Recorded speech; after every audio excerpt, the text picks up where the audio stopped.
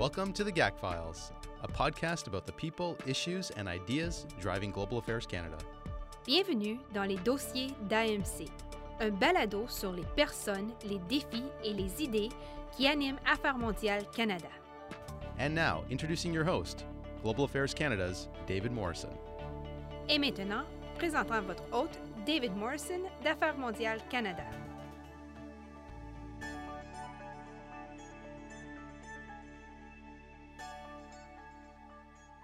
Rasha Al-Khatta is an extraordinary young woman. She arrived in Canada in the late 1990s as a refugee from Yemen, speaking only Arabic. She has since learned English and French, interned at the Canadian Mission to the UN in Geneva, done a temporary duty at the Canadian Mission to the UN in New York, and worked on communications, development, and foreign policy files here in Ottawa. Not yet 30, Rasha's extraordinary commitment to community and public service made her one of the youngest recipients of the Queen Elizabeth II Diamond Jubilee Medal. Rasha came by the GAC Files recently to share her words and her wisdom. Rasha Al-Khatta, thanks for coming in. You are truly amazing. If I have it right, you joined the department in 2012. You're the recipient of multiple awards since then. You have a true commitment to community service. You've climbed Mount Kilimanjaro. You're one of the youngest people to have been awarded the Queen's Diamond Jubilee Medal for contributions to Canada. You're affiliated with the World Economic Forum. You have a rival podcast to the GAC Files. And you are not yet 30. This will be extraordinary to many GAC Files listeners, and I'm tempted to just dive into your many accomplishments and your role here at the department. But let's begin at the beginning, which is itself an extraordinary story. You came here as a child, a refugee from Yemen. Tell us how it began. Tout d'abord, merci beaucoup de m'avoir accueilli. Ça fait un grand honneur d'être ici. I'm really grateful and privileged to be here and to have a conversation. So, yeah, my family came in 1997 as refugees from Yemen, and most of my life I grew up in social housing. And here in Ottawa. Here in Ottawa, and moved around the city in different social housing neighborhoods. The eldest of 6 children, which is adventurous and sometimes challenging. But yeah, really grateful to have a chance to have a chapter here and to have a chance to come to a world with such opportunity. What was the route from Yemen to Ottawa? Was it via UNHCR, or how tell us a little bit? Migration and refugees are topical right now. So I was 6 at the time, so there's only so much I remember, but growing up and hearing the story of from my parents of how that journey was, there was no Canadian embassy in Yemen, right. So we lived in Syria for 4 months, and it was thanks to help from the UNHCR and organizations that work to support. We came to Canada, but I remember my mother sharing how she had to sometimes wait in front of the UN building to get someone to pay attention to her file because, it had been 1 month and 2 months and 3 months and 4 months, and she had 3 young kids at the time and no source of income, so it was challenging to wait until we come to Canada. Right. So, yeah. And once you arrived in Canada, obviously your parents had 3 more kids. Yeah. Were they able to find work? It's interesting that you mentioned this because I think that's one of the biggest challenges. My parents had very established careers in Yemen, and they came here, but they had 3 kids they had to feed. Right. So my dad started working in a pizza shop and then got a job as a Blue Line taxi driver, and that's what he does until today because of needing to make ends meet. Sure. And, I'm grateful for them because they had a life of self-sacrifice, so I could self-actualize and right. Have a career and opportunities. So you're the precocious oldest child of this brood of 6. Yes. I'm just guessing, but And you were probably into school already. Talk to us about, arriving from Yemen as a refugee and being thrown into the Canadian school system. You moved around, so did you change schools? So I did change schools, and I joke now, being the eldest of 6, I think we have enough for a volleyball team, so that's always comes in handy. But we did move schools and move neighborhoods, just moving from kind of one social housing neighborhood to another. But growing up, there weren't a lot of people that looked like me, that talked like me, that had a similar upbringing and role models that I could look up to. And I remember, one instance of in preschool where I had met somebody that I was trying to speak with, and I could only speak in Arabic. Right. And the poor children didn't understand. Here I was trying to express myself of, can I borrow your red crayon? Right. But it was something that I think really instilled in me the perspective of the value of inclusiveness. And I see it actually. I was so fortunate to be able to work with some of the Syrian refugees that came because of the support they got from the community. We had Arabic interpreters accompanying them to appointments. Most of them didn't need to start off in social housing or shelters, and were able to get excellent housing in, great neighborhoods.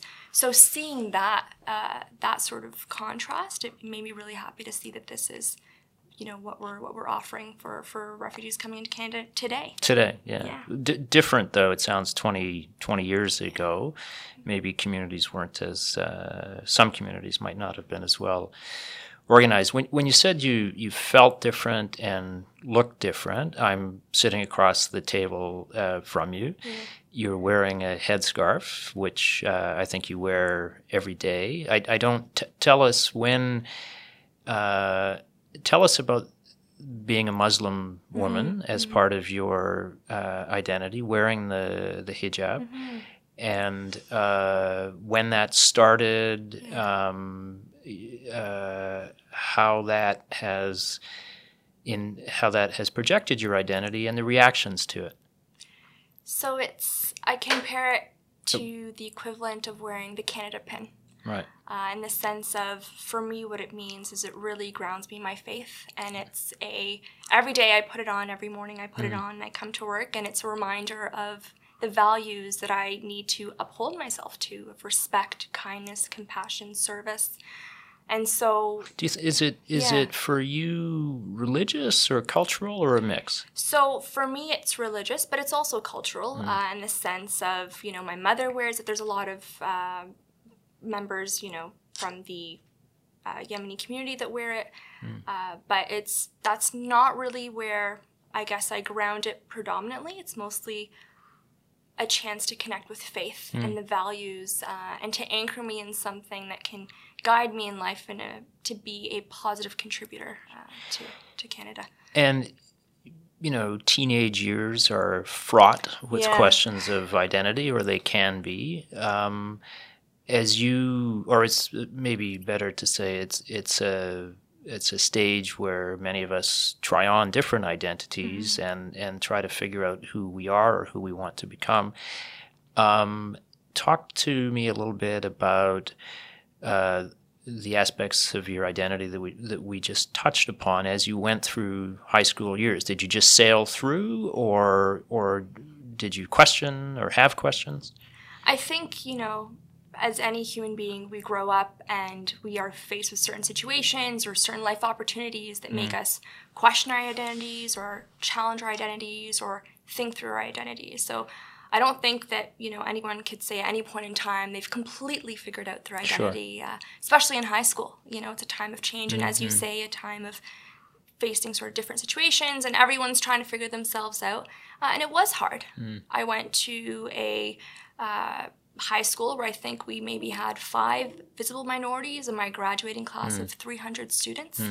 So again, there weren't that many role models and there weren't that many people to look up to. But the great thing is people are genuinely wonderful people, and, if you take the moment to connect, and sometimes people come on a good day, they ask me a question, it's a great conversation starter, and on a bad day, I'm just polite and I nod and I'm like, great talking with you, moving on. So it depends kind of on the moment. But in high school, I was very lucky to find a group of friends that were wonderful and supportive and, just inclusive, right. and a great representation of being just a good human being.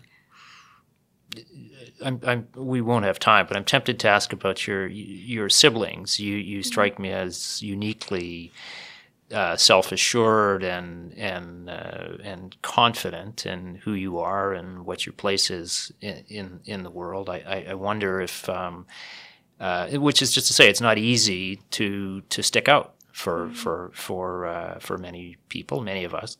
And you've chosen and seem quite confident in your choices, which is obviously wonderful. Thank you. It's high praise coming from you, so I really appreciate it. Thank you. But let's move on to how you connected high school to college or university, and then to the department. Somewhere along the way, you had an internship with our mission in Geneva. Yeah. So. It's funny because I actually started off in undergrad. I did my first year in social work. So I had no idea about this field of international relations or international development or foreign policy or any of that. I was focused on, trying to get into a field where I could make a difference, where I could focus on the we. And it wasn't until I had a friend talk to me about this field called international development, and I looked up the coursework and I read the courses and I looked at the syllabi. I emailed professors being, can you send me the course list and the reading list? I want to get a sense of what this is. And I fell in love. I took a leap of faith. I applied to transfer, so I had to transfer programs in universities, and I was fortunate enough that the program had and you're a at co-op. University of Ottawa? So I was at Carleton, and I moved to see. University of Ottawa.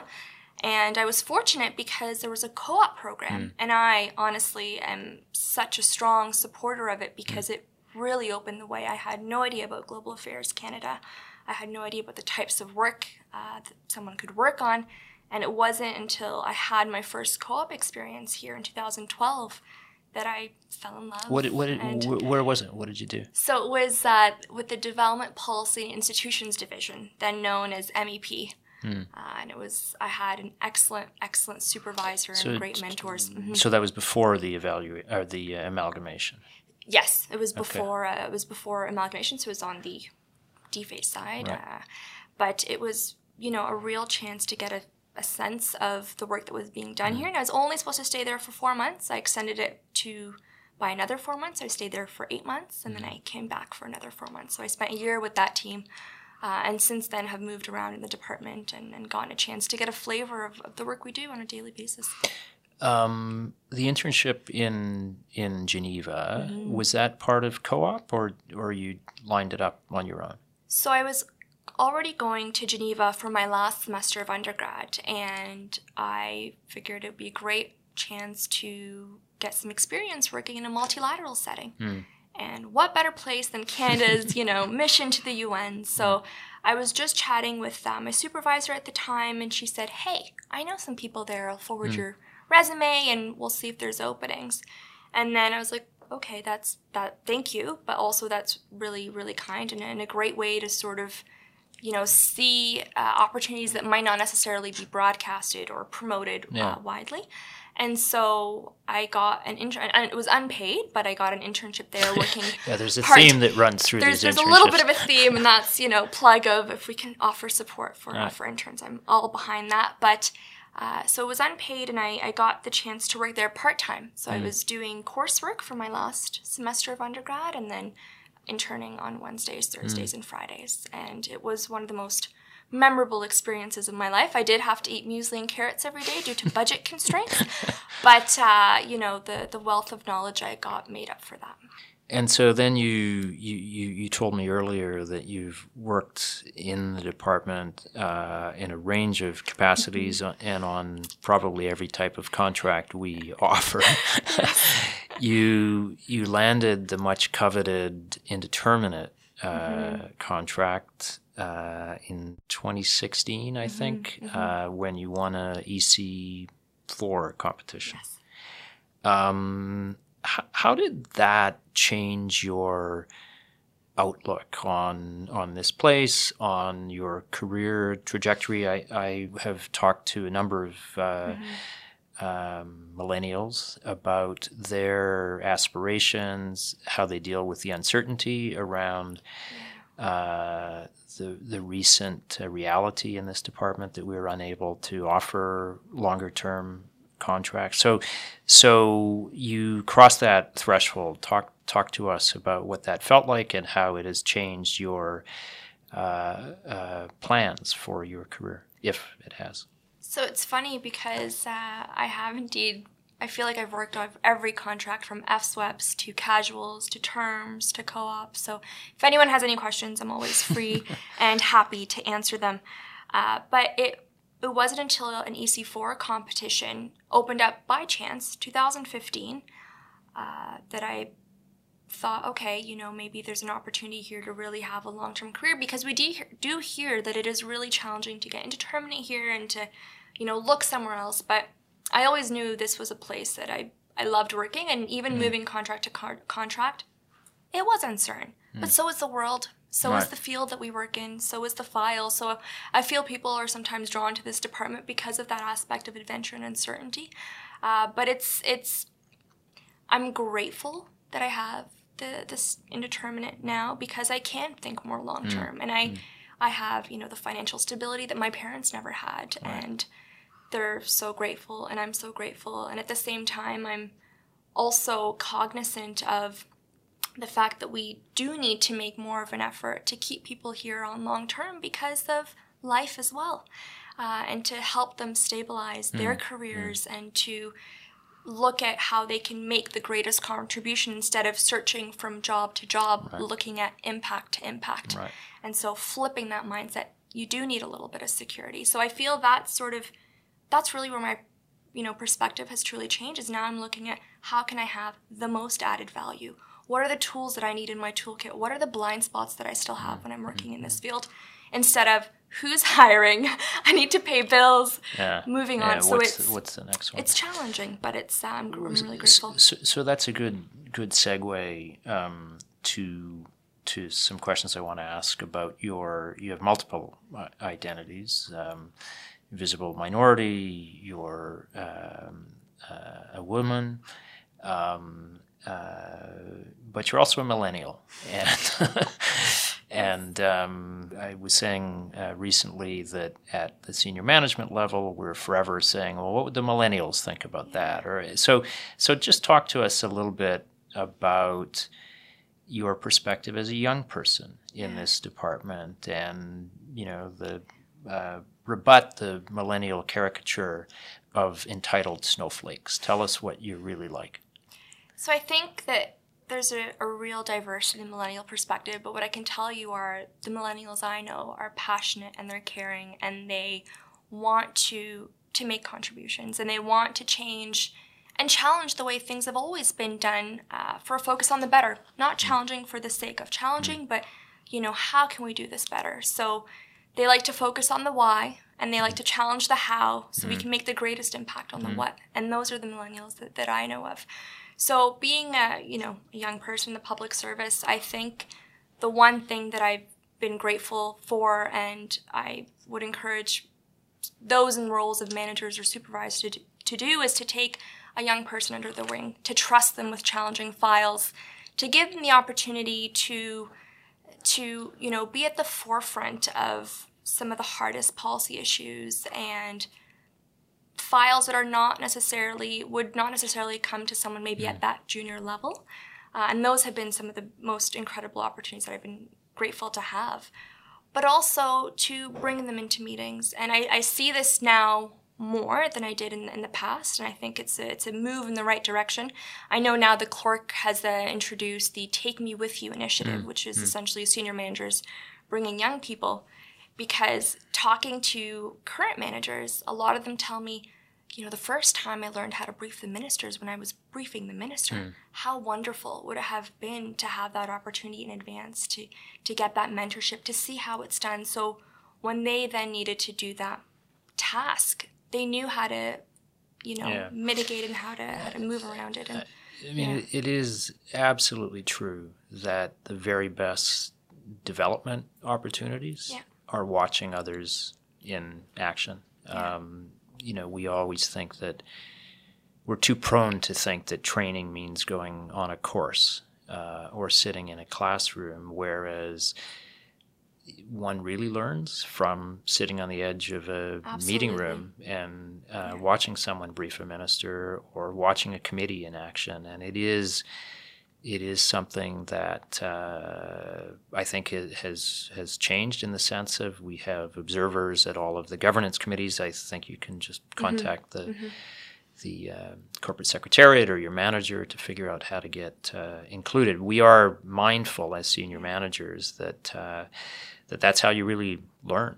It is.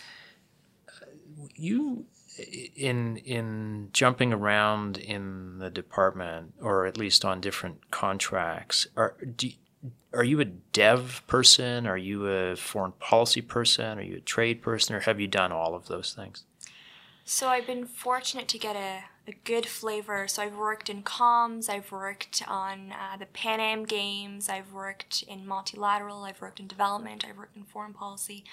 So I think I'm a GAC person. I think I hope to be, I'm still missing a bit of the trade side, but I hope to get that because it honestly clears up the blind spots. And when you're working on files, you need to see, at the end of the day, we're here to serve Canadians. We're here to advance Canada's priorities, and we have to work in all three. And I hope to, strengthen my muscles in all of three of them so I could have the most added value at the end of the day. So in thinking a little bit about whether there is, frankly, any difference between the millennials and the rest of us, I mean, there's a guy around town that you've probably seen in action who makes presentations at conferences, and he's speaking on the millennials, and he starts by reading a fairly lengthy thing about how they're so different. And it turns out he's reading from a Time magazine cover story of the early 1970s, and the lesson being that all generations think the youngest generation is, entitled and doesn't want to work hard and doesn't want to pay their dues and so on. But I do actually personally think that it's just different. If you grew up with the internet, the world is flatter. People tend to have traveled more. They tend to have friends all over the world. They tend to think it's normal to FaceTime rather than use the telephone. So I do think there's a difference in outlook. And the proposition I'd like to test is whether that difference in outlook extends to just looking at things holistically. You're not the first person to come through here from a junior level who's already had experience in many of the business lines of this department. You mentioned communications, you mentioned development, you mentioned foreign policy, and that you'd like to branch out into trade. In previous years, you kind of got stamped as soon as you walked in, and you were a trade commissioner or you were a FPDS officer. Is my hypothesis correct that millennials tend to see the world more holistically and less in silos?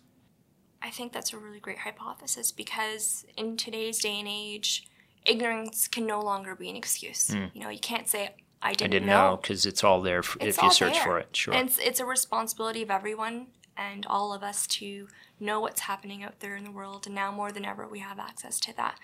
And it's also, being exposed to so much of that, of what's happening in the world, you recognize that the world's problems are not siloed. Right. And they're complicated. I mean, that's the real thing, right? Yeah. If you are, I always default to Colombia, but if you're the Canadian ambassador in Colombia, you don't have foreign policy problems, trade problems, development problems. You just have your relationship and you have tools that you can deploy to try to advance Canadian interests. Exactly. And so I think when we're at the very top of our game, institutionally, we see things holistically. But I think in the future, our leaders are going to have to be leaders who also see things holistically rather from the perspective of any one functional group in the department. And it needs to come down through the whole department, even at the junior level or higher up. I think it's our shared responsibility to have those views. I mean, the counter-argument has to do with the need for specialists. And in today's world, arguably, there's never been a greater need for specialists, but getting the balance right throughout the workforce, I think, is the trick. Let's shift to yet another part of your identity, which is this extraordinary commitment to community service. You mentioned in an offhand comment you work with Syrian refugees, but there's been a much longer tradition. Talk to us about where that comes from. So I think that I've been grateful just by, virtue of being in Canada and being a Canadian and coming from a world that, frankly, always ranked poorly in development charts. There weren't necessarily that many opportunities. And now I'm here in this wonderful country. There's abundance of resources and opportunities, and what privilege I'm in, and what responsibility I have to give back and to make a contribution and to serve. And I grew up seeing, life in social housing neighborhood and seeing those not necessarily with maybe, as much opportunity. And I think it's something that I've always just grown up with, family values of giving back and serving and, focusing on the we and not being so focused necessarily with consuming, but contributing and giving back and switching that mindset. And as a result, honestly, it's a feeling of gratitude of being able to give back and to try to make even a smallest level of impact. Is there a particular issue in your community service that there's a little bit of modesty, which is definitely not false, going on here. Rasha's name is engraved on Ottawa City Hall's Wall of Inspiration. She's won a variety of awards for her community service work. What is do you have a particular issue you focus on? So it started off really focusing on youth issues, because when I got involved in community service and I even understood the word, it was 40 hours of community service you needed to get it to graduate as part of high school. As part of high school, you needed to get it. And then I became, so to speak, a volunteer junkie. And I fell in love and I saw, the real opportunity to make a difference. And you don't need anything. You just need to show up and be like, how can I help? And there you go. So it's really started with youth engagement issues and getting young people engaged. And then I got involved in the board of the social housing neighborhood where I grew up in. And trying to change, broader policies to increase housing and to help those that necessarily, were getting involved into trouble to get reintegrated into the community and to be set on a much more constructive path. And then when the Syrian refugees came in, there was a need for those who spoke Arabic, so raised my hand and I volunteered and I helped out. And now I'm, another cause that really, I guess, breaks my heart is the issue of domestic violence and those who, women and children who flee their homes from violence. And I'm now really fortunate to serve on the board to help out in a way that I can. So it's different chapters of my life have introduced me to different issues that have broken my heart, and my instinct has been to lean into them and to try to, raise my hand and say, what can I do? So without embarrassing you unduly, talk to me about what your parents think of their oldest child. It's really funny because I think they still don't understand what I do for a living. So they're like, is this, government? Okay, great. But, what is policy work? What is this? So I don't know if they've necessarily quite wrapped their heads around. But I think they're just busy focusing on 6 children. They don't necessarily get a chance to step back. But they keep me grounded and they keep me focused on what matters, your impact, your contribution, and not raising the white flag of it's done, I'm done here, to everything that you do, to do it with your full heart and to try to have that added value and to not focus so much on yourself and your ego, but what your contribution can be and what's the legacy you're going to leave here. And so that's the conversations I have are always sort of challenging me of, you know, where's the contribution that you're making? How are you making a difference? Not necessarily, you know, what's the title or what's that, but what's your impact? And so I think that's what they always hold me accountable to. But at the same time, I don't know if they've necessarily had their head wrapped around my my career choices necessarily. Well, those are inspiring words, and I can tell you as a father myself that they're very proud. Thank you. So let's, before we both tear up, let's wind it up there. But this has been just wonderful, Rasha, and your story from Yemen to 125 Sussex, and who knows where from here, is inspiring and has enriched all of us. Thank you. Thank you so much. We hope you enjoyed today's discussion. If you have feedback or suggestions for future topics or guest speakers, please send David an email. Nous espérons que vous avez apprécié la discussion d'aujourd'hui. Si vous avez des commentaires ou des suggestions concernant de sujets futurs ou de nouveaux conférenciers, veuillez envoyer un courriel à David. Thank you for listening, and we look forward to you joining us on the next episode of The GAC Files. Merci d'avoir écouté le balado et nous espérons que vous vous joindrez à nous pour le prochain épisode des dossiers d'AMC.